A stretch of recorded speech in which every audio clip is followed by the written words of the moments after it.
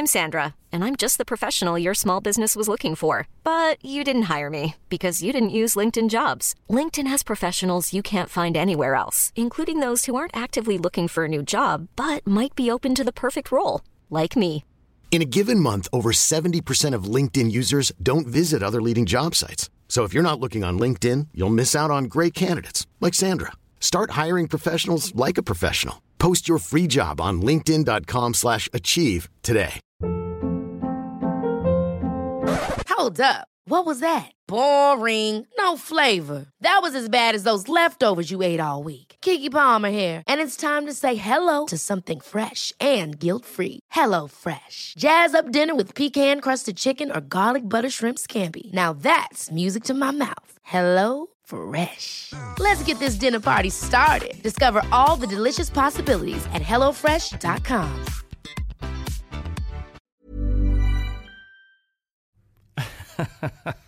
Hej, jag heter Johan Rheborg. Jag är en av Sveriges 20 roligaste. Typ.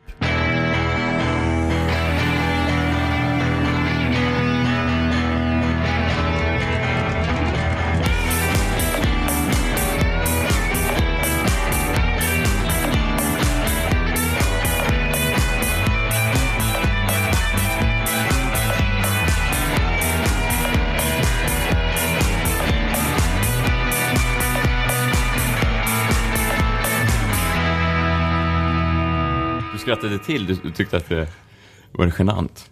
Ja, det är genant. Alltid genant att ranka. Framförallt att ranka sig själv i något sammanhang. Det är genant. Nu är det jag som har rankat och så jag vet. Bara på det. Men du får mig att säga det. Det är det som är genant. Ja, jag förstår. Hur är läget? Det är bra, tack. Vad har du för dig? Jag försöker komma tillbaka till livet efter min premiär här. Det är så när man repeterar en pjäs att man försvinner in i ett svart hål. Och sen så kommer man ut på andra sidan som en ur skiten trasa och försöker då liksom få igång livet igen. Det vardagliga livet. Du hade premiär på Lady Killers. Ja, precis. Och så nu spelar vi den och så nu har man plötsligt blanka dagar och då kan man börja jobba igen. Och så samtidigt så gör du då en man som heter Ove. Precis. Monolog på Rival. Som jag spelar en gång i veckan typ, nästan. Inte så ofta. Nej, men så du bollar de här två olika samtidigt. Och men det låter ju som du har fullt upp. Det kan man säga att jag har, absolut. Jag har verkligen fullt upp med det att spela. Men jag gillar ändå att gå tillbaka så här på dagarna och sitta och ha kontor. Och sitta och vara lite normal. Ja, vi befinner oss ju på ditt kontor, din kontorsplats. Ja.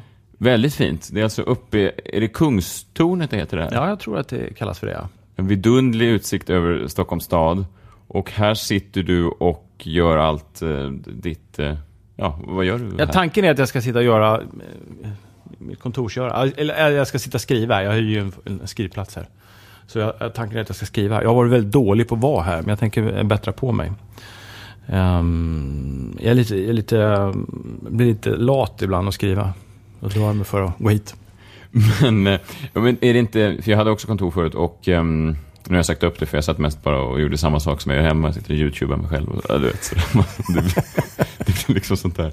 Men det finns ju något skönt i det där att man i alla fall försöker att leva sitt liv inom vissa ramar. Att man har någonstans att gå och göra lite sånt där. Jag försöker behålla någon slags vett och sans ändå i den här liksom...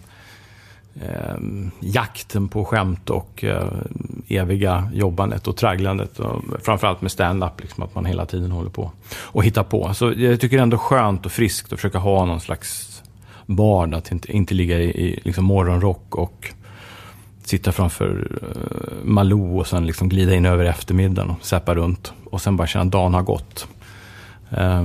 Jag vill klä på mig, jag vill gå upp, jag vill vädra, bädda sängen, ha lite möten. Så jag vill ha en vardag. Oerhört viktigt. Att inte tappa fotfästet. Men hur gör du stand-up nu också? Har du tid för det? Nej, nu blir det ganska lite i år, tyvärr. Det blev lite redan i våras på grund av att jag spelar Ove så mycket. Men så blir det. Det får gå lite i vågor. Man måste ju hålla på med det där om det ska finnas kvar. Men Men det får stå tillbaka lite just nu. Jag tror att det kan vara bra, absolut är bra att stå på scen ofta för att få upp det, men å andra sidan kan det vara bra att vädra, ta ett steg tillbaka ibland och låta det gå lite tid så man får lite nya uppslag och lite nya. För mig är det ofta som att hjärnan fylls på med saker, så måste man upp på scen och vädra det. Ja, jo, man måste ju leva lite om man ska ha något att prata om. Ja, absolut, så är det ju. Ja, det är väl tanken. Det där brukar jag också säga till mig själv när jag inte går upp. Det är bra att fylla på, och sen så tänker jag. Men det kan också vara ett sätt att...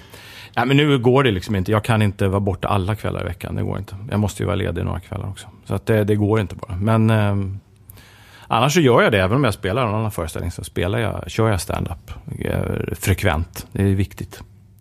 Men vem är du egentligen då? Är du Johan Rheborg komiker? Eller Johan Rheborg skådespelare? Fotograf? Allt i ett? Vad känner du mest hemma? Finns det Nej, men jag är skådespelare, men jag har alltid jobbat med komik. Det är där min talang finns. Ja, den har jag ju haft liksom med mig igen. Så att oavsett vad jag gör så känner jag att det finns komiska liksom beståndsdelar. Även om jag fotograferar, och det kan vara liksom, det kan vara ganska så här, fina bilder, men för mig finns det ofta en ton av humor i dem. Kanske inte alla, men många. Så jag tycker inte att, för mig är det inte så konstigt att jag jobbar med olika grejer. Jag tänker hela tiden utifrån mitt huvud som mitt komikerhuvud. Det var någon forskning i USA, tror jag, i våras, så hade de gjort någon forskning på olika typer av utövare, och just komiker var mer introverta än normalbefolkningen. Till skillnad från skådespelare som bedömdes vara mer extroverta. Att det fanns en skillnad där. Okej. Och jag tyckte det var lite intressant, och då en tes de drev då i den här forskningen var att komiker just, som kanske står på scen som komiker, går upp och agerar som den de vill vara i livet. På ett annat sätt än då skådespelare gör som mer söker strålkastarljuset och annan. Alltså jag tror inte att det här jobbet alltid är terapi. Sen det är väl bra och roligt att folk gör undersökningar. Men för mig är inte det här jobbet terapi. Jag går liksom inte upp för att jag vill vara någon annan, eller att jag har inga sådana drivkrafter. Terapeutisk, liksom att jag spelar teater för att jag mår dåligt eller så. Utan det kan jag inte alls känna igen mig. Däremot så gillar jag att underhålla och respektera det som yrke, och tycker det är en häftig grej, mekanism, och liksom stå på scenen. Om jag kör stand-up, stå själv och underhålla, få folk att skratta och samtidigt driva rytm, pacing, alltså rytm och liksom toppar och dalar, och man redigerar ju allting på plats så där. Det tycker jag är häftigt. Därför har jag spelat en del monologer. Jag har gjort 3 stycken teatermonologer och en stand-up-turné. Och så där. Jag tycker det är väldigt roligt då. Och sköta gas och broms och allting. Så det är ingen terapi. Det är bara ett jobb. Det är så? Ja. Sen så kan jag tvångsskämta. Om jag inte skulle jobba skulle jag nog bli väldigt påfrestande som person. Därför att jag har behov av att skämta. Eller jag drivs ju av någon slags komisk motor som finns inom mig. Och innan jag började spela teater och så var jag rätt olidlig hemma. Det där försvann på en gång sen när jag började spela. Så fort jag fick en arena att stå på så blev jag liksom normal hemma. Annars så drog jag material och så här för min fru. Det brukar vara populärt. Ja, gubbar och sådär. Tills hon började gråta. Hon grät till slut en gång. Hon bara, orkar inte höra mer. Så man har ju driv och sådär. Men det är inte för att jag ska må psykiskt bättre. Nej. Även om man faktiskt mår lite bättre, det gör man har spelat. Om man är deppig så går man in så känner man sig lite mindre deppig när man går ut, det gör man. Men det är inte därför jag står där. Det är någon slags jag måste. Jag vet inte riktigt vad jag skulle göra om jag inte gjorde det här. Antagligen var djupt deprimerad någonstans. Jag har inte analyserat det. Jag bara känner att jag måste göra det. Det finns inget val. Men du är utbildad jurist från början? Ja, jag blev juridik. Jag blev jurist. Han blir det när min karriär vaknade till liv. Ja. Hur var det? För min nidbilden av jurister är ju att det inte finns jättemycket humor där. De jurister jag känner, mycket stories, mycket golfhistorier sådär, men det är inte jätteroliga människor. Nej, som jurist så är man tillämpar ju lagar, liksom använder lagar och förarbeten och case och sådär och bygger. En viss mått av kreativitet finns det även inom det yrket.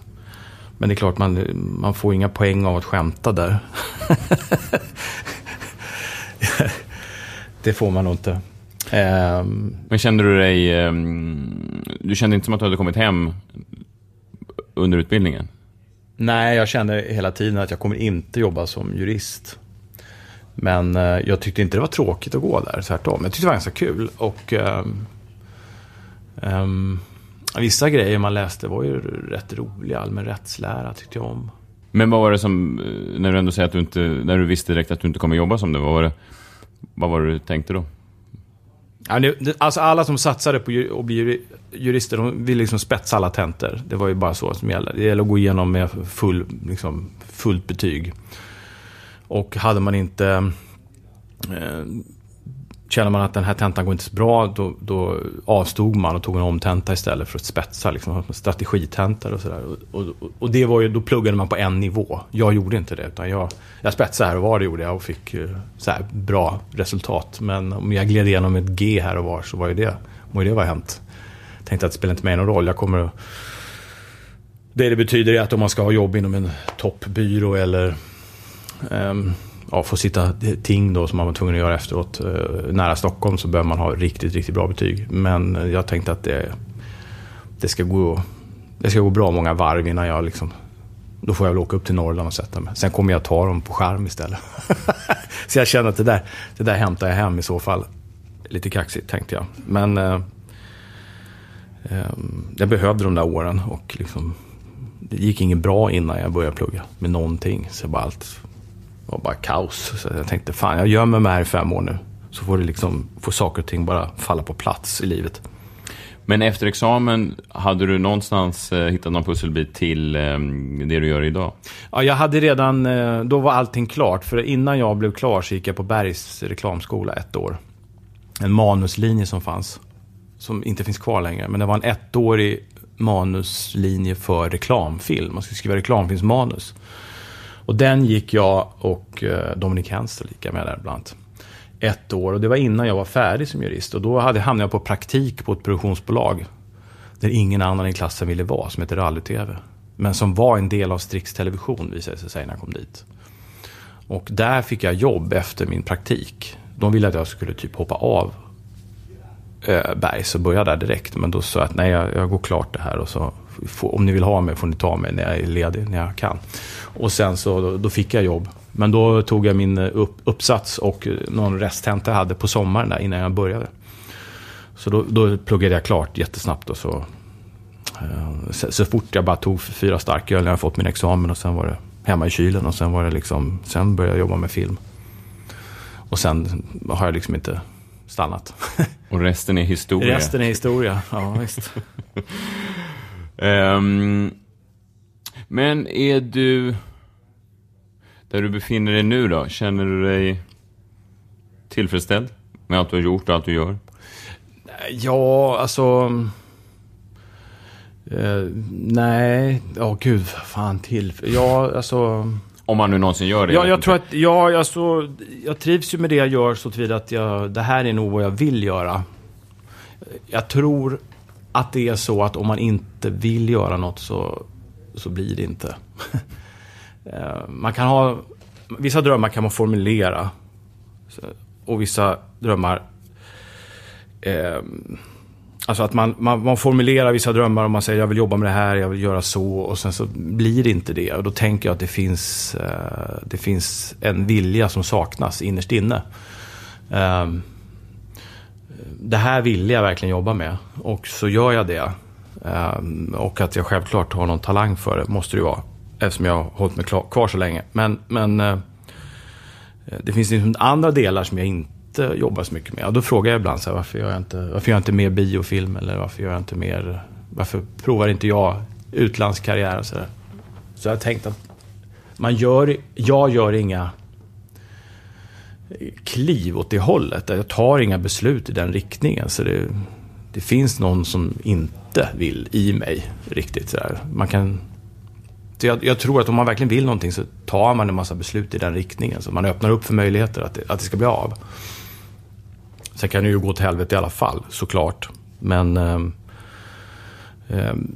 till en viss del tror jag att det är sant att man innerst inne inte riktigt vill. Alltså om jag skulle vilja jobba utomlands, då kanske jag borde sälja lägenheten här och flytta utomlands. Börja med att bosätta mig någonstans och börja om då. Det gör jag ju inte. Det är för jobbigt. För jag tänker att det viljan inte är tillräckligt stor. Men jag är glad att jag får fortsätta jobba med det här. Jag är tacksam för varje dag som jag inte behöver göra något annat. Nej, men så är det ju verkligen. Det är ju få förunnat. Ja, det är verkligen. Det. Och det brukar jag påminna mig om när jag sitter och blir arg på någonting. Eller så, att det är lyxproblem. Och att jag faktiskt jobbar med någonting som jag verkligen trivs med. Vad är roligast då? Finns det någonting inom yrket som du känner när du känner det som allra... Att du faktiskt kan njuta av det i stunden? Ja, men jag njuter när jag står på scen och spelar. Eller kör stand-up på scenen, om det går bra. Hinner du göra det? Du hinner ta del av det? Ja, i den stunden så kan jag känna att det är kul. Jag tycker det är väldigt roligt att spela teater. Och även när man filmar och gör en scen som är bra, så jag njuter av att lira. Jag tycker att det är skitroligt. Och det jam som uppstår med där man spelar med, det är häftigt.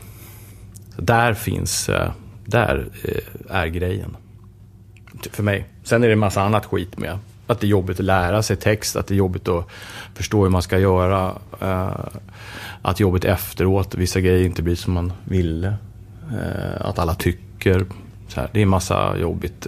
Och sen är det svårt att njuta av någonting själv efteråt.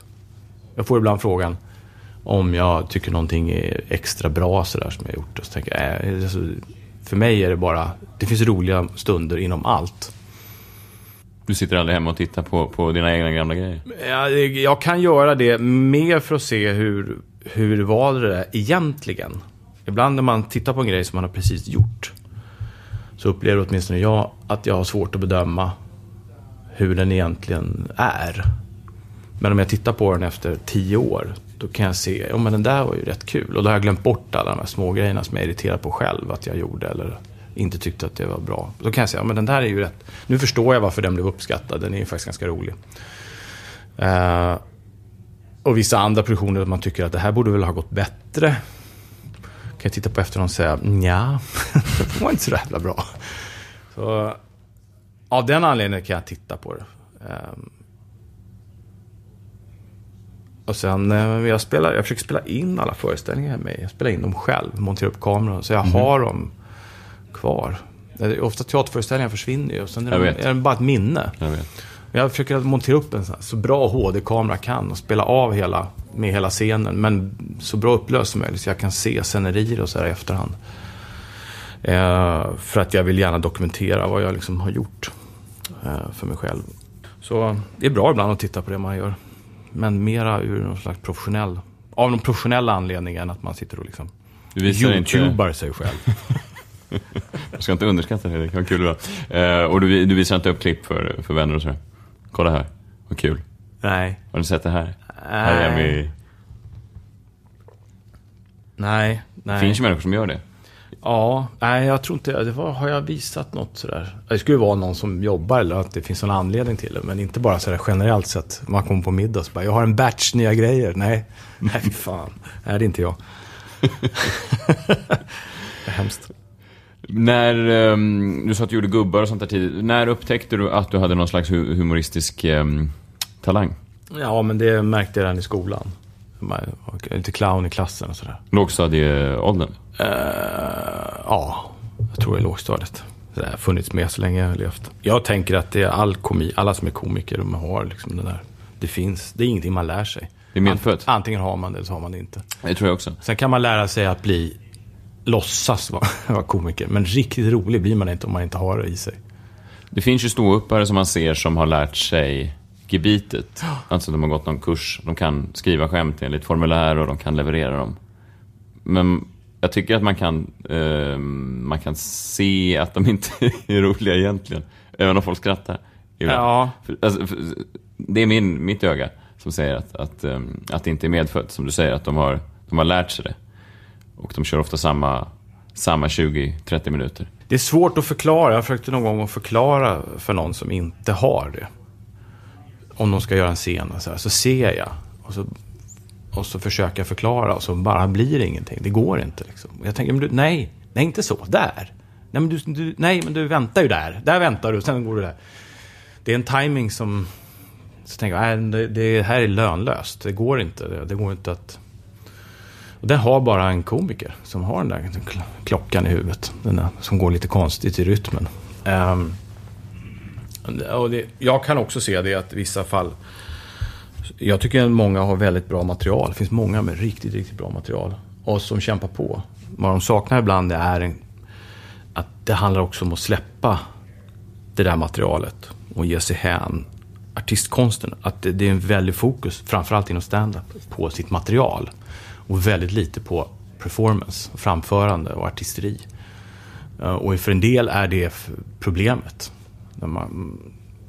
Det är ingen som har bett om några råd, men om de skulle få ett råd av mig, många, så är det att lära sig artisteri och vad det innebär, och att det faktiskt är ett helt yrke att framföra text som en del glömmer bort. Jag har hört material, jag har tänkt, jag hade kunnat rivit stället med det där, men det blir knappt några garv. Och så tänker jag att de borde lära sig artisteri och vad det innebär. Skådespeleri och framförande. Hur skulle du beskriva det då? Så att man gör det tydligare, man är mer av en showman på scenen.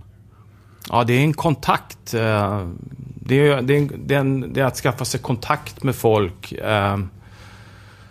Hur man berättar en historia. Hur du framför en historia.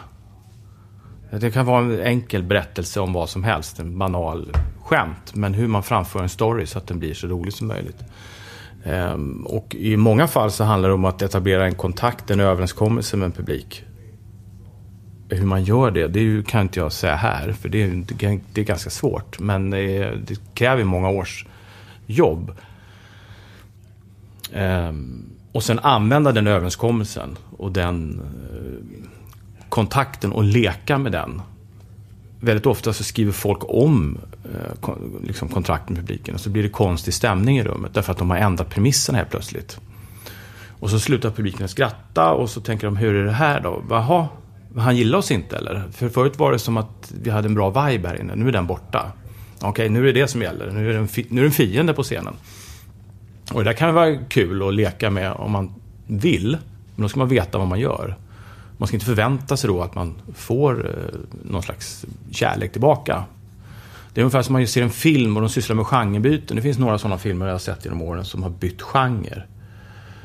Man ser en film, tror att det är en komedi, och sen i några fall jag har sett så blir det sån här splatter eller så här. Robert Rodriguez gjorde någon film som var sån, började som en komedi och sen slutade som en sån här monsterfilm. Så tänker jag, är det en monsterfilm jag ser eller är det en komedi?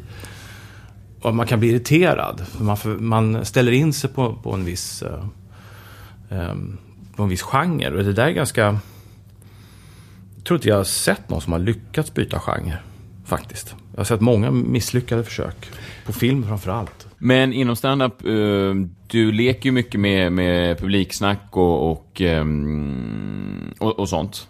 Känner du själv ibland att det händer dig, att du går över någon slags gräns och så plötsligt blir folk osäkra? Eller känner du att du har... Nej, men när jag har improviserat så har jag har aldrig slutat över att jag har gått över en gräns. Folk har frågat mig ibland, du var lite hård där eller sånt där. Ja, jag har inte ens reflekterat över. Det blir en annan sak när man improviserar. Jag upplever också att publiken hör och ser att jag improviserar. Och därmed kan de avgöra att vissa saker som man säger är plumpa. Och om jag säger plumpa grejer brukar jag annonsera att det var en plump sak jag sa. Då brukar jag ta upp det så att man inte låtsas som att det där var inte så farligt. Eller känner jag att det blir dålig stämning om en improvisation, så brukar jag säga det. Nu vart det dåligt här. Vad har jag gjort? Så det är ju Men det är något annat, de där första minuterna när man testar. Jag tänker nog mer på när jag kör mitt set, vilket är en annan sak. Jag improviserar mindre och mindre faktiskt. Jag gjorde det ett tag betydligt mer. Det finns ju olika sätt att göra ställ. En del är väldigt duktiga på att få materialet att låta helt improviserat. Det är ju häftigt. Jag är inte speciellt bra på det. Men, det är en tydlig skarv när du väl går in i material. Ja, det blir en tydlig skarv. Det kan vara svårt ibland. Ja, eller skönt. Skönt för publiken. Nu rullar det på. Nu blir det liksom... Man väntar ändå på att det ska lossna. Att det komma jag upplever att publiken väntar att det ska liksom komma igång här. Ja. Och sen när man väl kör igång så känner jag, men nu kör han ju liksom genomtänkta skämt här. För att du alltid börjar med lite impro? Eller ja, lite just det. Ja.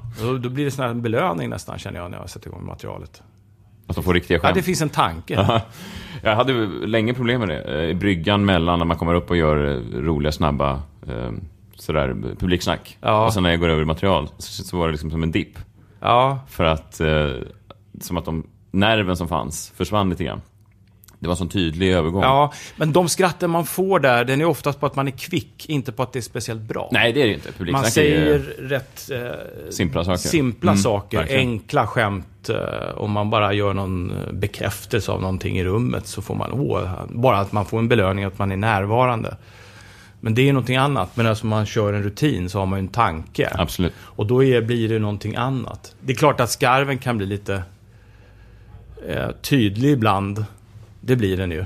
Men jag tänker att ja, då får den väl vara tydlig då. Det är ju inte, du behöver inte vara... Alternativet är att inte improvisera. Eller att lära sig då att göra allting. Som att plocka ur sitt material i en improvisation. Och liksom styra improvisationen. Så att det går att köra sitt material genom att styra frågan åt det hållet. Eller påstående svar och sådär. Att det blir... Och det är ju häftigt, för då när folk tror att man dessutom kommer med en bra tanke i improvisation, det är det bästa. Så blir det en oerhörd belöning. Absolut, det är ju fantastiskt. Också väldigt svårt att göra. Ja, det är svårt. Det jag känner de sista 2 åren att man har börjat bli bättre på det där. Att det finns en bryggan blir inte lika tydlig längre. Men är det någonting som alla ska eftersträva? För jag tänker att stand-up handlar väldigt mycket om sin egen ton. Och att man ska inte kämpa mot sin egen personlighet och sin egen, dit man drar. Det kroppen och materialet och allting hela tiden hamnar. Det är där någonstans man ska ligga. Och för vissa är det där mer och mindre naturligt. Jag tycker att många bra internationella komiker, man hör ju att det är material direkt. Och man tycker inte att de är sämre för det. Det blir någonting annat. Jag tror att det är väldigt viktigt att inom stand-up och lägga sig nära sig själv så man inte ska liksom konstruera något som inte man har täckning för det blir ju jävligt genant tycker jag när man tittar på någonting som men det där stämmer ju inte alls. Det kan bli skitnödigt om man försöker improvisera och inte lyckas och sen ska liksom lyfta in material i det. Då är det nästan bättre att bara köra sin rutin och sätta ordentliga punchar istället. Jag har börjat göra dåligt publiksnack ibland bara för att det är kul. Nej men du vet sådär. Men folk skrattar lika mycket ändå. Du vet. Ja, har du glasögon? Är du närsynt eller? Så. Och, men det är på den nivån ofta publiksnack är. Och man märker när man kan göra det. Det blir som en slags meta. Du vet, man blir sådär. Man är någon slags hack-komiker. Ja. Jo men vissa grejer gör man ju för de andra komikerna som står i baren. Ja. Och vissa saker är avsett för publiken som inte är så insatt i stand-up och kan alla koder. En del är ju fans och kan sånt, men majoriteten kan det inte. De fattar ingenting. Nej. De blir nog bara, vad konstig han är. Jag vet, men jag tänker att mina skämt sen kan ibland vara så hårda, så jag tänker att det är bra att börja och verka lite som att jag inte riktigt vet vad jag håller på med. Ja. Whatever works, säger jag bara. Whatever works, ja. Men vi har inte sett så många gånger. Jag har träffat dig några gånger på Norra Brunn och sådär. Och vi hade 1 minut tillsammans i Solsidan för några säsonger sedan. Jag sålde en kamera till dig. Ja, precis. Som var kul. Och en svår jävla text. Ja, jag gav dig ju en instruktionsbok att lära dig. Du fick ju lära dig specifikationerna som en text. Det var 50 olika kameraspecifikationer. Men det blev riktigt kul. Det är roligt om någon människa spottar ur sig den typ av information som om det vore självklarheter. Så det fanns ju Jag tyckte det blev roligt. Det blev en rolig scen. Det blev det. Jag fick ta med mig ditt manus ner till någon som kameraspecialist på stan bara för att få rätt uttal på grejerna. Ja, det här då? Är det... Så. Och nej, men det blir kul. Nej, men jag har alltid slagits av hur ödmjuk du är. Och ja, men att du långt ifrån Percy Nilegård som person. Ja, men jag spelar. Jag förstår det. Jag fick lära mig rätt tidigt. Faktiskt när jag började där på rally-tv, mina första. Att det här med ödmjukhet var liksom... Det stod högst på listan där.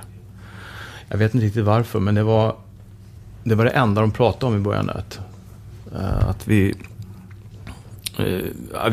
servicebolag till reklambyråerna. Det här var ju reklamfilmens begynnelse, så det var väldigt mycket manus skrev ju vi och jag. Men man tog inte credit för det, utan man lät byrån ta det där. Och vi skulle hålla låg profil och inte och leva på talang, inte på att vi skryter. Så det där sitter kvar än idag. Att det är talangen som gäller, det är inte att man går runt och liksom skrävlar. Och att det är så man ska jobba. Jag vet inte riktigt varför. Men jag tycker för sig att det är rätt skönt att tänka att det som ska märkas och höras, synas, det är resultatet och det man gör. Inte att man liksom slänger upp ett CV i ansiktet på folk hela tiden eller skryter. Jag vet inte. Eller så är det min norrländska mamma och hennes arv som ligger kvar. Luther. För jag tänker att även om de då på rally-tv propagerade för ödmjukhet, så känns det som att det måste kanske funnits mer någonstans i personen från början. Ja, men det gjorde nog det. Det kommer nog från det där med att man inte ska tro att man är någon och sådär. Det är jag uppvuxen så. Lite granna. Och man slås, jag tycker, för att ofta den här branschen, underhållningsbranschen, människor med din framgång, så träffar man människor med liknande framgång som som uppför sig på ett annat sätt. De utan att nämna någon namn då, men de vill gärna att alla i rummet ska veta om att de är där och de markerar på ett sådant sätt. Men det är trevligt när man slås av att människor som är framgångsrika inte är sådana. Jag slås av det varje gång. Jag tänker att det är svårt för mig att avgöra hur folk uppfattar mig. Jag har fått för mig att folk tycker att jag är sur hela tiden. Ja, men det är baksidan med att vara ödmjuk och lite inte tyst. Ja, lite tyst. Det får jag också höra ofta. Varför står du sur här på festen? Jag gör ingenting. Jag bara står här. Ja, för det var jag hört att folk tänker att du verkar så avig här. Nej, jag är inte avig. Jag håller bara käften. Jag försöker bara passa in. Ja, precis. Jag försöker att inte provocera med min närvaro. Men är det ett personlighetsdrag som finns med dig generellt sett? Gillar du... Jag åkte tunnelbana idag i morse och så tänkte jag att jag skulle träffa dig idag. Och då tänkte jag... Det var mitt i morgon. Det var så här 7:30 morgonrusning. Mycket folk. Så tänkte jag... Johan Rheborg, hade han gillat det här? Gillar du... Om du ser en full tunnelbanevagn, tänker du, vad trevligt folk? Nej, det gör jag inte. Men jag åker i den och skiter i om folk tittar eller tar bilder. Men jag tänker att jag är jävligt ödmjuk för att jag får hålla på med det jag gör. Och jag tar det inte för givet. Jag tycker det är skitroligt att få hålla på med det. Och jag tänker att jag inte ska bli någon annan. Komik handlar ju om att titta och observera, ta in saker och stämningar, och sen på scenen så däremot, där är det nog helt annorlunda. Jag har fått höra ganska många gånger att jag är som det jag spelar. Folk tror att jag antingen är som Percy Nilegård eller att jag är som Parlamentet. Där sitter och gapar helt galen. Att många tror att det är så han är. Det är så jag är. Fruktansvärd människa. Men många har tänkt att jag är sån. Att jag sitter och skriker och armbågar som fan. Men när jag spelar eller så, då finns det inga hämningar. Då kan jag göra precis vad fan som helst. Där är det bara full fart och ingen ödmjukhet. Utan bara hjärnet. Men så fort man går av scenen så är det något annat. Så det är en stor skillnad för mig. Men jag kan vara helt hänsynslös när jag spelar. Men är det inte det som är ganska skönt då? Att man, så känner jag, att man plötsligt har man tillåtelsen att bete sig lite utan gränser. Ja. Och folk nästan uppmuntrar det. Ja. På ett sätt som i livet skulle bedömas som helt annorlunda. Ja. Ja, men för mig är det en jättestor skillnad att gå upp på en scen eller att filma in något eller så. Än att göra det privat. Jag skulle inte orka heller. Jag är inte sån så att jag sitter och kör. Jag tycker att det är häftigt med sådana komiker som kan sitta och köra även bakom scenen lika mycket som på scenen. Är det häftigt eller är det jobbigt? Ja, men det kan vara roligt. Jag tänker att det är mest jobbigt för dem. Att behöva vara på hela tiden? Ja. Att när liksom taggar man ner och när kommer sorgen fram? Sorgen och vemodet, det är det som är så fint. Är det inte det de försöker hålla på avstånd genom hela tiden skämta? Ja, inte alla. Nej, inte alla. De kanske bara är glada. Eller har glömt att ta sin medicin. Man vet inte. På scen är jag ju då inte särskilt ödmjuk, men jag tror att jag alltid varit ganska blyg privat så. Och jag kommer ihåg när jag fick höra det första gången i tonåren att någon sa det så här, men du är nästan blyg här på fester eller någonting. Ja. Jag kommer ihåg att jag reagerade. Jag reste ragg då mot det här uttrycket blyg. Jag tyckte att det var så genant att någon skulle säga så om mig. Vad skulle du beskriva dig själv som blyg? Ja, jag är väldigt blyg. Det. Vad känner du inför det ordet? Tycker du att det har du lärt dig att... Nej, jag har inte reagerat på att jag är sån. Jag är blyg. Jag har alltid varit blyg. Och jag har alltid varit rädd för... Alltså när jag var yngre så var det många... Jag tänkte att folk som skrek högt. Och liksom, de visste då. Så, och jag stod bara... Tog skärvorna lite gärna. Kontakt med brudar och så här när man var yngre. Det var ju skitjobbigt. Jag vågade liksom inte ens. Jag var jätteblyg. Jag är fortfarande väldigt blyg.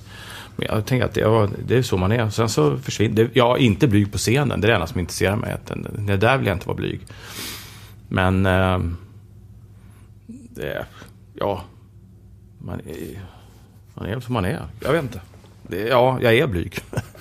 Nej, men jag... Sen har jag lärt mig, ska jag säga. Jag har lärt mig att inte vara blyg. Att ta för mig mer.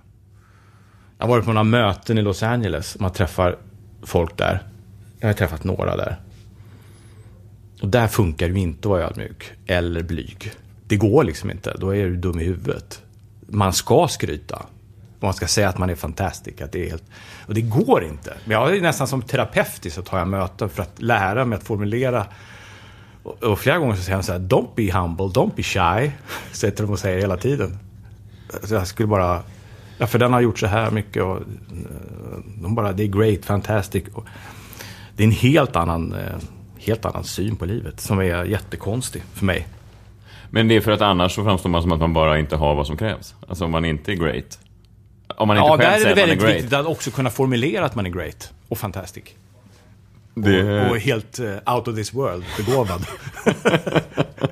Men det betyder ingenting och alla vet det, att det är ord, men det ska sägas så. Det här med att sitta liksom, ja men det funkar väl. Jaha, den funkar bara. Okej. Helt ointressant grej. Varför tar du upp den här för då? Varför säger du det?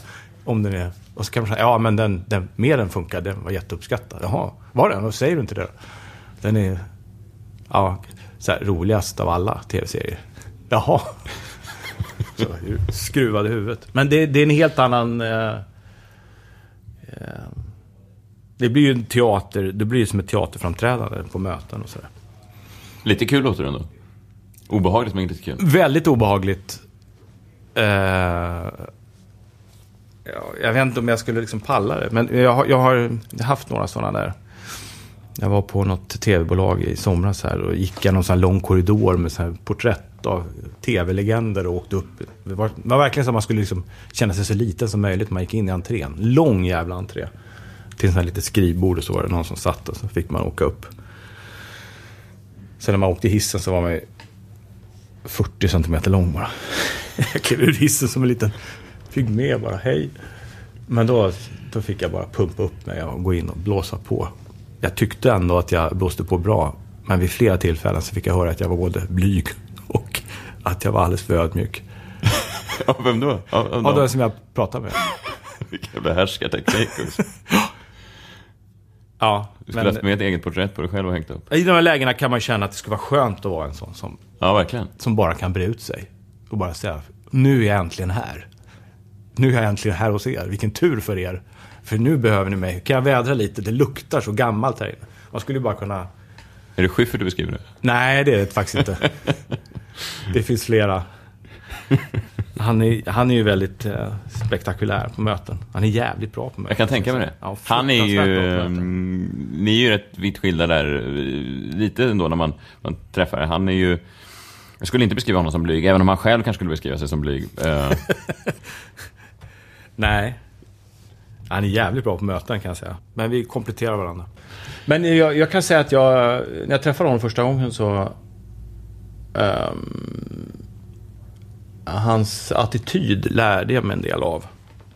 För vi var väldigt olika. Mitt första intryck var att han var en helt jobbig snubbe. Och sen så vart vi goda vänner och sådär. Och istället för att känna att han är konstig och andra, så bejakade jag hans. Då var han ju helt bindgalen vissa lägen liksom. Han var ju jättetokig sådär. Men jag tyckte det var helt schysst. Tänkte jag, fan, man kan ju också bara skita i alla jävla regler och köra helt efter sitt eget huvud. Han var någon slags britpop-influerad rockstjärna. Ja, men också sitt sätt att ta kunder, aktiviteter. Han gjorde det liksom så här, jag vägrar spela på era villkor liksom. Och jag tänkte, det där är inte helt fel att ha lite av det där i sig.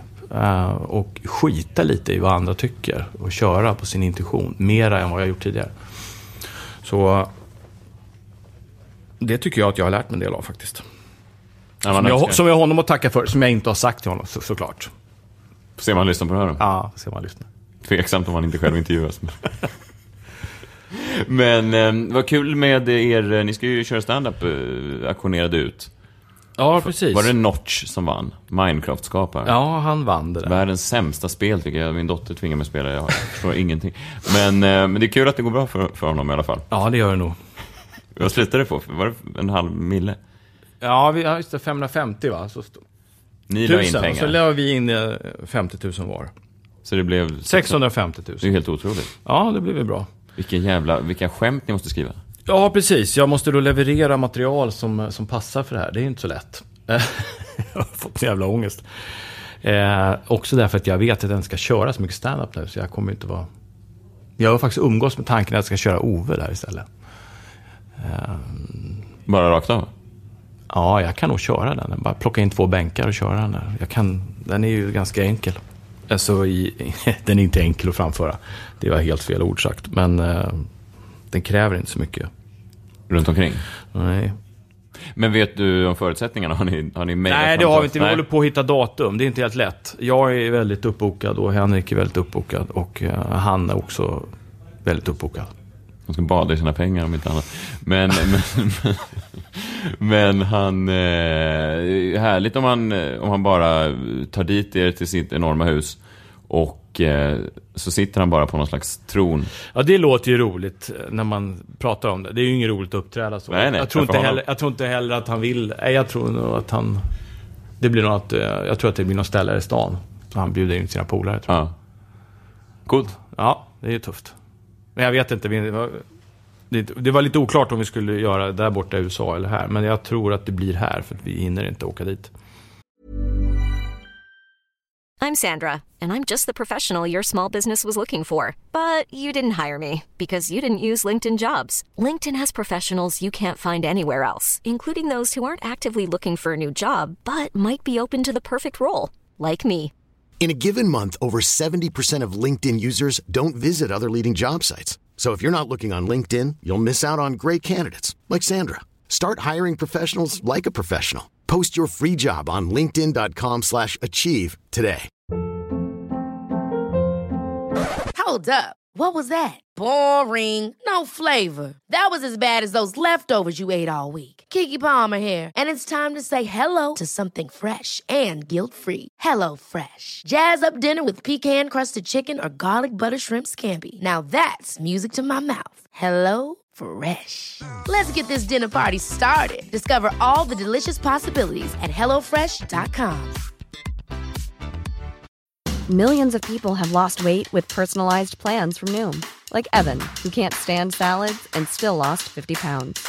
Salads generally for most people are the easy button, right? For me, that wasn't an option. I never really was a salad guy. That's just not who I am. But Noom worked for me. Get your personalized plan today at Noom.com. Real Noom user compensated to provide their story. In 4 weeks, the typical Noom user can expect to lose 1 to 2 pounds per week. Individual results may vary. Nej, men det är kul att träffa dig också för att jag, just Percy, den karaktären som du gjorde, jag baserar mycket, när jag började och göra vissa sketcher som Messiah Hallberg, någon slags världsfrånvänd businessman, entreprenör, så baserar jag väldigt mycket av det på Percys sådär, det här att vara vän med alla men inte ha några vänner själv. Gå på en gata som är fullt trafikerad och nicka åt folk men ingen nickar tillbaka. Lite den där så. Så att nej, men du, jag kommer ihåg att prata med dig på någon fest, jag tror det var när Dominik fyllde 50, om att ta tillbaka Percy någon gång, men du var lite tveksam till att plocka in honom igen. Nej, alltså inte, man ska ju aldrig säga aldrig. Men samtidigt så vill jag gå framåt och inte bakåt. Nej, jag förstår det.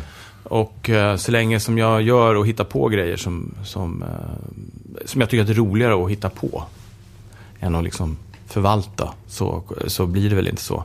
Men det är en kär karaktär. Men jag har tänkt på det när jag sett dig någon gång så här från början, när jag såg det tidigare. Du var ju mer tidigare, tror jag. Ja, verkligen. Ja, nu är jag inte, nu skulle jag inte säga att jag är inte på stand-up. Men har du erfarenhet av den typen av människor också, eller? Ja. Jag växte upp med väldigt många sådana, den typen av... För det känner jag ju ändå. Jag har ju sett många försöka göra den typen av person, men väldigt många misslyckas för de har ingen koll på hur de faktiskt är. Det är som när man nidbilden när en skådespelare ska göra en direktör liksom. Så har man aldrig sett en direktör, de vet inte vad det är de imiterar någon sån gammal grosshandlare eller någonting. Det är det här en gammal figur som jag gör också. Det var länge sedan som jag träffade mina inspiratörer för detta, men det som gjorde att den fungerade, tror jag, är att jag använde rätt vokabulär och attityden var helt korrekt. Så jag liksom nästlade mig in som en av dem, fast jag var alltså de kände att det här är ändå en som hör hemma i vår sfär, fast han är på låtsas eller och det kan jag känna med dig också när jag ser att men du har ju man tror att du är sån. Det var ett problem också, för du hade ju ett annat namn i alla fall, Percy. Ja. Det var inte Johan Rheborg. Nej. Jag hade ju samma namn och samma look lite privat, så att jag har ju fått slåss de här liksom, det gick ju väldigt snabbt i början och få upp mitt namn och sådär, men sen har man ju fått slåss då de här sista 4 åren och försöka liksom tvätta bort det lite grann och visa att man kan göra någonting annat och sådär. Ja, men det är ett sätt att... Det är ju roligt det där med att folk inte vet. Ja, jag älskade det. Jag älskade den nerven. Det spelade jag också väldigt mycket på. Även om jag var påhittig figur, så när jag uppträdde så tidigt så visste ju inte folk vem jag var. Och de trodde att jag var en galning. Jag satt med champagneflaska och häcklade Jonas Inde. Kallade honom för snorig arbetare på scenen och sådär. Och sen gick jag upp själv och låtsades hålla någon slags framförande av bättre kvalitet. Det var ju våran setup liksom. Vi hade våran första show ihop, han och jag. Eller han körde stand-up och jag satt i publiken liksom, som fake. Och då visste ju inte folk vem jag var. Det tyckte jag var skitroligt. Då var det ju en del ville spöa skiten ur mig. Eller några liksom, ja, äntligen. Det är nästan den roligaste reaktionen där när borgarna bara, äntligen någon som säger som det är. Ja. Så det kan jag, det tyckte jag också var roligt till en början. Sen blev han ju liksom mer och mer en skämtfigur. Men jag har ju saker i honom är ju tagna från mig. Glasögonen har jag ju haft privat. Kostymen köpte jag på rea på NK. Jag skulle åka iväg till London och plugga juridik i England. Jag tog en kurs i engelsk juridik och pluggade på college universitet där. Och då var man tvungen att skulle praktisera på advokatbyrå, var tvungen att ha kostym, så jag hade ingen, så jag köpte den där på rea. Så den hade jag i London. Så hade jag den dubbelknäppta och hornbågade briller. Och slipsnålen köpte jag på Chancery Lane i en wig and robe maker, en sån här butik för barristers. De tillverkar peruker och så. Och slipsnålen är från något som heter Middle Temple Inn. Det är en barristerklubb i London. För alla barristers tillhör olika inns, eller så här klubbar, där de har sina kontor och så. Och det här är från Middle Temple. Så och sen har en liten advokatperuk på slipsen. Och då köpte jag inte den för att det som nid, utan jag tyckte det var att den var lite cool så att ha. Sen blev det. Så det är liksom på riktigt valda kläder. Därför har jag nästan aldrig bytt kläder på dem. För att jag tänker att det här, den är optimal, den är liksom plockad ur min verklighet. Men det finns ju någonting i det där som ändå är, jag tror som du säger att för att det ska bli bra på det, man ser ju ofta folk göra dåliga direktörer eller även om man ska parodiera stekare så blir det nästan som det blir inte bra för att det blir sådär clownaktigt gjort, för de baserar det på fel saker. Min karaktär låg ju ganska nära mig själv också just. Eller vänner som jag haft eller sådär. Ja. Och att det är bara en vridning åt det mer. Ja, så. Jag var ju mer grotesk i och för sig. Som med underbettet och alltihopa. Jag gjorde ju mera spektakel men likförbannat så var det ju folk som inte fattade att det var humor från början. Men jag tänker att Percy, han var ju så före sin tid. Jag menar, han höll på med sponsring och så. Det var väl i för Stenbeck tider då, men nu har det ju gått ännu längre. Han skulle ju vara fantastisk 2015. Ja, flera av de grejerna vi har liksom hittat på som skämt har ju liksom toppats i verkligheten sen dess. Och så gör det lite svårt att göra honom idag. Man får göra honom, jag vet inte riktigt hur. Jag tänker på honom som en superentreprenör. Spons på allt. Ja, men det blir som att göra det man gjorde, fast 10 gånger mer då. Då skulle man hitta någon helt annan vinkel. Ett tag var jag inne på att han skulle bli så här, vegan och sånt. Alltså snobbist åt det hållet. Okay. Men så övergav jag, tänkte att det känns lite krystat. Och sen blev han ju uteliggare mer eller mindre istället. Vilket jag tyckte var väldigt roligt. Den vägen med Lasse Kongo och Tors på Tallinn. Det här med att man kämpar och sjunker samtidigt. Och det tyckte jag, det var liksom nästa lager på honom. Det tyckte jag var. Sen hade jag någon tanke på att han skulle vara, som jag gjorde tror jag i Spermaharen också. Jag gjorde små ljudfiler som Percy, att han åkte iväg till Sydamerika och hamnade bland liksom knarklangare och skit. Där han försöker hålla sig vid liv. Och där han gjorde som en dagbok, att han berättade vad som hade hänt honom. Och så plockade referenser från Scarface och allt möjligt liksom. Att han hade blivit rånad och att han var skattesmitare har jag haft tanke på liksom. Just att han bor i utlandet. Så, men det har ju aldrig blivit något riktigt av det.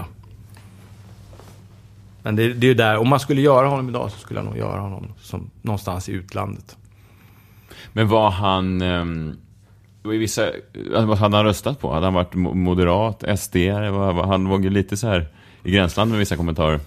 Jo, jag tänkte att jag tror aldrig, alltså han pratar illa om, jag höll mig borta från det tror jag.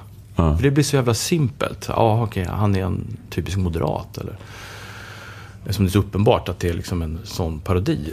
Men så tyckte jag att det var roligare att inte definiera honom. Han kan ha lite olika åsikter.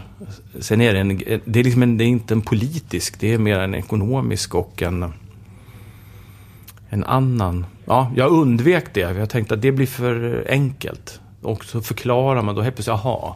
Man sätter dem direkt. Man ska inte veta riktigt vad han tycker om saker och ting. Han har liksom sin egen analys. Och sen helt gränslös och har ingen empati och sådär. Men det är ju, och det är något annat, det är ju inte politiskt. Det är ju drag. Alltså. Det kan ju alla ha. Det har ingenting med politisk färg att göra. Det är ett personlighetsdrag. Så jag försökte faktiskt akta mig för det. Det tycker jag var, efterhand tycker jag var rätt beslut. Det tycker jag var bra att jag gjorde. Då blev han intressantare. Pratar han aldrig om sossar och sånt där? Jo, det har jag nog gjort. Jo. Men det... För jag tänker, det kan man ju ändå göra, för det sätter ju karaktären ganska tydligt. Ja, men det har jag nog gjort såklart. Men jag har tänkt ändå att man ska inte prata om, jag har inte pratat om politiska partier, men sen om otydlig slöddervänster och så har jag säkert sagt då. Samtidigt har jag nog liksom rackat ner på folk som har så här, men det måste vara en Percy-figur. Men då är det mer att jag hackar på att de inte är karismatiska eller tråkiga människor. Utan någon som helst feeling för saker och ting. Ska jag lägga sig? Det är enklare att prata som Percy och förklara sig själv. Det är nästa steg, när det är riktigt konstigt när man börjar. Ja, jag måste liksom fråga honom. Nej, men jag vet inte. Jag har inte tänkt så i alla fall. Nej. Men visst, så är det ju liksom. Men det har inte funnits med. Nej, men han känns ju verkligen som att han ligger i tiden. Jag hängde du med någonting i somras där när Schyffert började prata om och sponsrade kändisinlägg och Instagram-konton och sånt där. Ja. Ja, det är Percy, fast det är bra. Ja, jag skrev min kommentar var Nilegram. Man gör Nilegram med bara sponsrade inlägg. Ja, men sponsring är ju betydligt mer accepterat idag än vad det var när vi höll på. Och i den skola vi kommer ifrån. Nu verkar det vara som att det är ju självklart att man ska tjäna pengar. Så det är ju en annan tid vi lever i. Den är ju... Alla är Percy Nilegård. Perfekt för honom. Jag ser honom... Ja, vi får komma på något. Jag vill återuppliva honom. Ja, jag får hitta på något. Men jag tror det är svårt att ta vid där man var och göra samma sak igen. Nej, absolut. Det här måste vara något helt nytt. Om det ska bli intressant. Då måste han kommentera den tid vi lever i nu. Och det är inte så lätt att göra en snabb analys på den. Den är rätt annorlunda nu än när vi slog igenom på 90-talet. Det är ju en helt annat land vi bor i. Otroligt polariserat. Och så var det inte förut. Så det fanns ju en höger och vänster. Nu finns det ju liksom en ultrahöger och en ultravänster som är väldigt högljudd. Och sen så finns det en massa andra människor som flyter runt och försöker att svårare att skämta om saker. Tycker du att det blivit ja, det är ju så att det är ju lättare att göra sig hörd. Förut var det ingen som kunde göra sig hörd. Folk blev förbannade förut också. Men det fanns inget forum riktigt. Nu så kan ju vem som helst skriva vad som helst. Och det kan ju plockas upp av vem som helst också. Och så kan man välja att skita i det såklart. Och bara köra på. Det är svårt att inte påverkas. Till slut så blir det liksom... Ja, ska jag säga det, då blir det till priset av det här. Jag vet ungefär vad som händer. Du tänker på påföljande eventuella Twitter-stormar och så vidare? Till exempel. Och sen plockas det upp? Ja, det plockas det upp och så helt plötsligt så är det en grej. Komik är ju att gå på gränsen, för fan. Det är ju vårt jobb att gå över gränsen också, säga plumpeter. Blir det ju ibland. Det är ju man måste ju trycka på gränsen. Inte att liksom... Vi måste vara innanför gränsen och gärna 10 meter in så att vi inte är nära staketet. Så ska det ju inte vara. Ja, då blir det dåligt. Då blir det ospännande. Ospännande och sen kan man tycka att man ska inte spä på fördomar så här, det är ju sant. Men man kan inte se på livet helt utan humor heller. Då blir det ju jävligt tråkigt. Då finns ju ingen anledning att leva längre, känner jag. Då kan man ju dö. För det är tyvärr, det är mer så nu att folk läser skämt utan humor och tar citat från skämt och återger utan humor.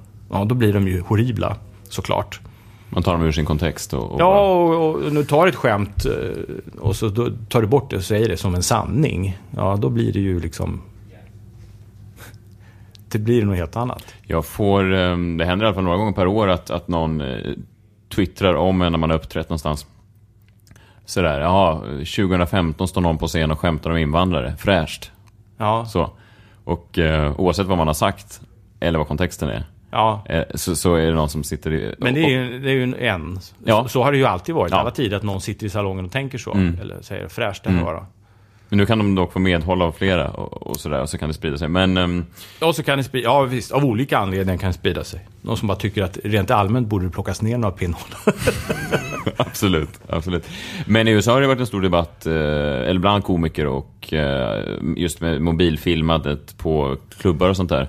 Aha. Att saker sprider sig och sen blir det en nyhetsartikel och så måste komikern gå ut och be om ursäkt eller han får sparken från något tv-program för att, alltså när de står och prövar fram material. Ja, just det. Och så har de gått över gränsen.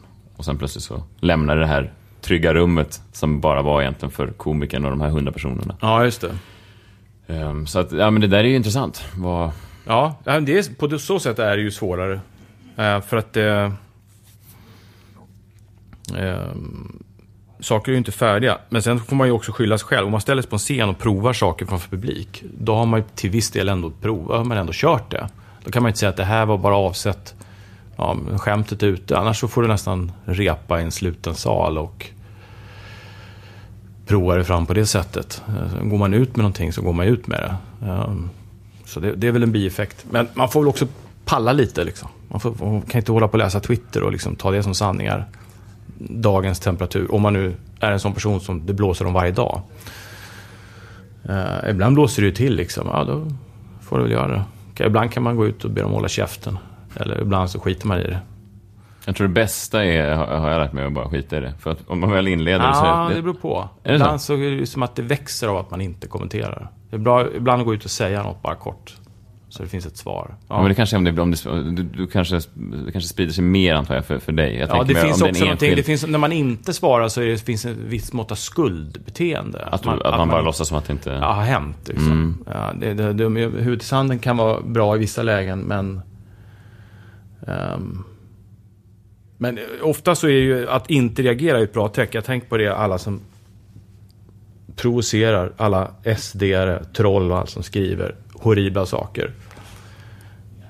Att om folk bara sket i dem, oavsett hur jävla vidare de är, så skulle det ebba ut lite grann, tror jag. Men om man plockar upp varje kommentar och spinner loss den 10 gånger och säger att det är var vidrigt, så får ju det önskad effekt. Man göder dem på något sätt. Jag vet inte, vi gjorde ju något, den här insamlingen som Schyffert och jag gjorde. Då fick jag ju genast troll på mig, som jag inte brukar ha, för att jag samlade in pengar till flyktingar. Och jag bara blockade och tog bort kommentarerna. Tog också bort alla motkommentarer då som liksom kämpade och tog bort allting. Och till slut så var det liksom borta bara. Det var nu är det ingen som skriver. Så jag tror att ändå att bara liksom, den här diskussionen hör inte hemma här. Jag skiter i den. Jag vill inte ha den här i mitt flöde. Det här handlar inte om det. Det här handlar om att det kommer människor som behöver hjälp. Och jag väljer att ge dem pengar. Eller samla in pengar till dem. Och att alla andra diskussioner och hur provocerande kommentarerna är, eller hur bra motkommentarerna var, så bara plockar jag bort det. Så till slut är jag bara ut. Jag tror ändå att jag hade, om man skulle bemöta sån här troll mer genom att bara radera skiten. Blockera och sålla, bra grej. Blockera önskar man hade mer i livet. För riktiga människor som man kunde bara... Ja, block på dig. Du går runt med ett kryss över, så den kan jag inte kommunicera med. Solsidan, kommer den tillbaka sista säsongen? Ja, vi har spelat in sista. Det är klart. Den är inspelad och klar. Det är färdigt. Kul, när ska det gå? Det vet jag inte. När går det här ut? Nu. Det är live. Det är live. Ja, nej, jag vet inte exakt. Det släpps här i höst någon gång. Det får 4 själva säga. Jag vet inte. Jag vågar inte säga någonting. Nej. Det är så mycket, man får inte göra någonting. Har du skrivit något? Om jag har skrivit manus? Nej, det har jag inte gjort. Nej, bara agerat. Jag har bara agerat. Kändes det kul? Ja, det är roligt. Det är speciellt att göra en serie så många säsonger. Det blir någonting annat när man förvaltar en grej. Att slå igenom och hitta någonting som bryter. Det kan vara svårt. Det är svårt, men det är också, sen är det svårt att förvalta en grej och göra den intressant. Det är liksom en helt annan talang som krävs nästan. Och vi har ju inte, eller jag har aldrig varit med om det. Att jag har varit med om någonting som har rullat så länge. Men det är ju roligt, det är ju en väldigt bra nivå och otroligt roligt att spela med alla de här personerna. Det är ju bra gäng. Ja, verkligen. Jag får fortfarande välja energi liksom och spela mot Josefin, tycker hon är fantastisk. Det är så jävla roligt att lira mot henne. Så är jag trött eller känner att det är slitet, så blir det alltid kul när jag står där. Det är som att jag triggas på rätt sätt. Och med alla andra också, ska jag säga. Det är jävligt roligt. Freddan, är han jobbig att spela eller hittar du honom snabbt? Finns han liksom? Nej, jag hittade honom inte snabbt. Jag fattade inte karaktären först. Alltså, för jag kommer ihåg att de sa, Felix sa, men han är från Saltsjöbad, en saltiskille. Och så sa jag, vad är det då? Är det liksom Djursholm det då? Nej, det är inte samma. Det är lite skillnad.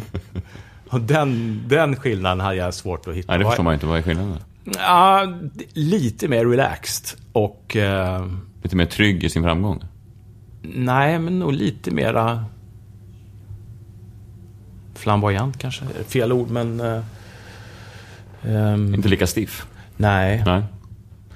Lite så kan man förenklat uttrycka det. Och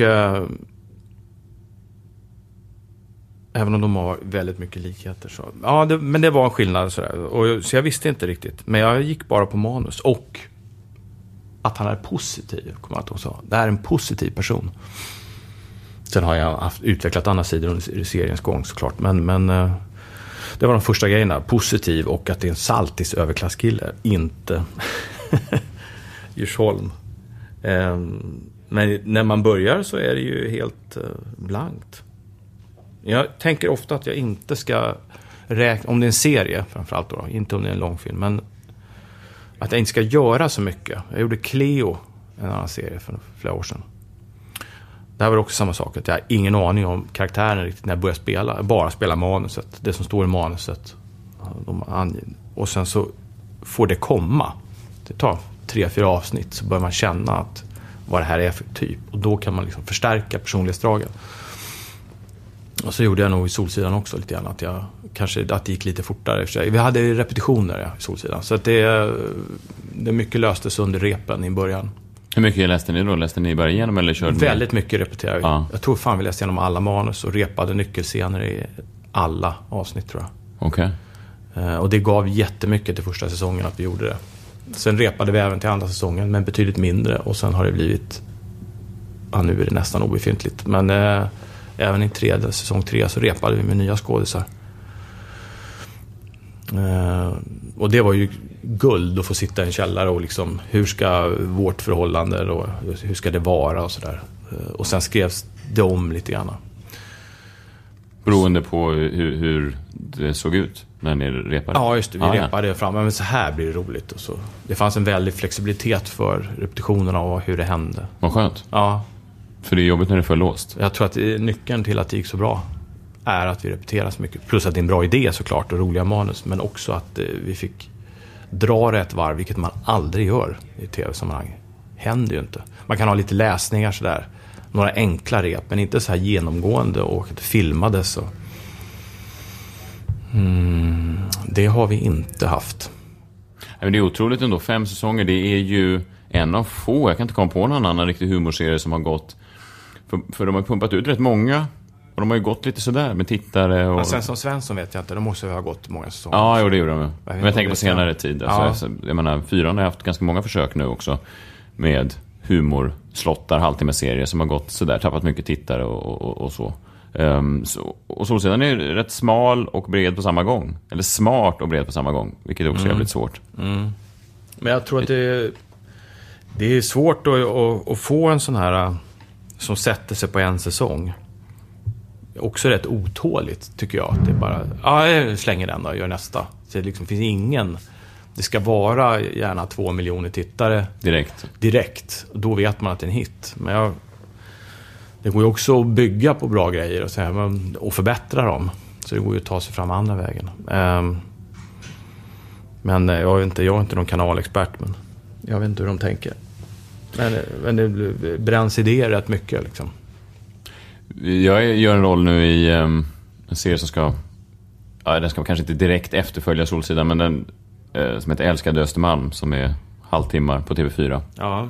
Men då är det också så här, det var roligt att du sa med Saltis och Djursholm och där, för då sa de så här, nej, det är en väldigt skillnad här för Solsidan, för det här är inga Saltsjöbadenbor, utan det här är Östermalmsbor. Ja. Tänk på det. Och så man säger, okej, vad är nyanserna där? De är kyligare. Ja, men det är de nog. Ja, det tycker jag. Jag har tillfälligt bott på Östermalm i 8 månader här, ofrivilligt, och det är min bestående intryck. Jag visste för det första inte att det var så stor skillnad på stadsdelarna som det var. Alltså man har passerat Östermalm, jag har aldrig bott där. Och sen är det lite kyligare än vad jag tror att det är på Saltsjöbaden. Så det är ändå roligt det blir en kallare serie. Lower ratings. Okej, men du gör dina pjäser nu, lite mindre stand-up, Solsidan börjar gå. Det låter som att det är rätt hektiskt att vara Johan Rheborg. Ja, jag jobbar mycket. Jag tycker det är kul att jobba. Och är det så att jag inte har något, då hittar jag på något annat. Då kommer det upp någon idé. Då börjar jag med något bara. Annat. Jag ska skriva någon Percy Nilegård och grej till dig. Ja, gör det. Skriv det. Har du haft trevligt? Har det varit okej intervju? Ja, absolut. Jag sitter och tänker, har jag sagt något dumt nu? Jag vet inte. Man vet aldrig. Så får man en jävla rubrik här sen, så ska det gås ut. Nej. Jag tror inte det. Jag tror inte det heller. Du sa något om romerna där, men det... Nej, jag tror du har hållit dig på rätt sida. Ja, det är bra. Tack för att du var med. Tack själv. Kul att du ville ha med mig i den här fina podcasten. Det där var Johan Rheborg och jag tror nog att det kan bli något av den där grabben ändå. Jag har en känsla av att det kommer gå bra för honom. Och då är det kul att vi hade honom först här i Sveriges 20 roligaste. Det är märkligt när man träffar många människor som man tycker är duktiga och sådär. Men så finns det vissa människor som är lite speciella. Jag minns första gången jag uppträdde och Johan stod i publiken. Det var på Norra Brunn. Och jag är nästan aldrig nervös när jag uppträder. I stort sett aldrig. Ofta nervös innan. Nästan alltid nervös innan. Men aldrig när jag står på scen, då släpper det. Men just då första gången Johan stod i publiken och tittade så var jag var torr i munnen, jag kände mig stressad och det var som att jag bara uppträdde för honom på något sätt. Vilket är en intressant känsla. Han stod då på andra sidan på baren, bakom baren på Norra Brunn med armarna i kors och såg sådär måttligt road ut. Och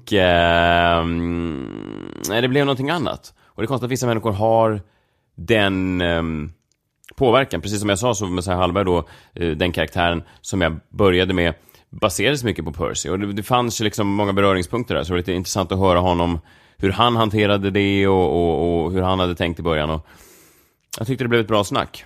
Johan Rheborg. En man för framtiden. Tro mig, sanna mina ord. Jag är som vanligt aktuell med diverse stand-up-shower runt om i Sverige. Ni kan hitta alla datum på www.messiahhallberg.se. Eller så kan ni se när min turné kommer till er stad, Oslo, Stockholm, Bergen. Det finns biljetter på www.politisktautokorrekt.se. Autokorrekt med K. Följ med på Twitter, Instagram, @messiahhallberg. Gå in och likea vår Facebookgrupp, Sveriges 20 roligaste. Vi säger så. Jag vet inte när nästa avsnitt kommer. Nu är det bara några avsnitt kvar, så då vill jag ju se till att få de här människorna som jag vill ha på de här platserna. Jag vill inte bara plocka någon från gatan, det måste vara rätt. Så att vissa människor kanske inte kan just då när jag kan. Och ska försöka få till det. Så jag vågar inte lova om det blir något nästa vecka. Jag hoppas det. Men ni klarar det ändå. Det är bara en podcast. Trots allt. Vi hörs när vi hörs.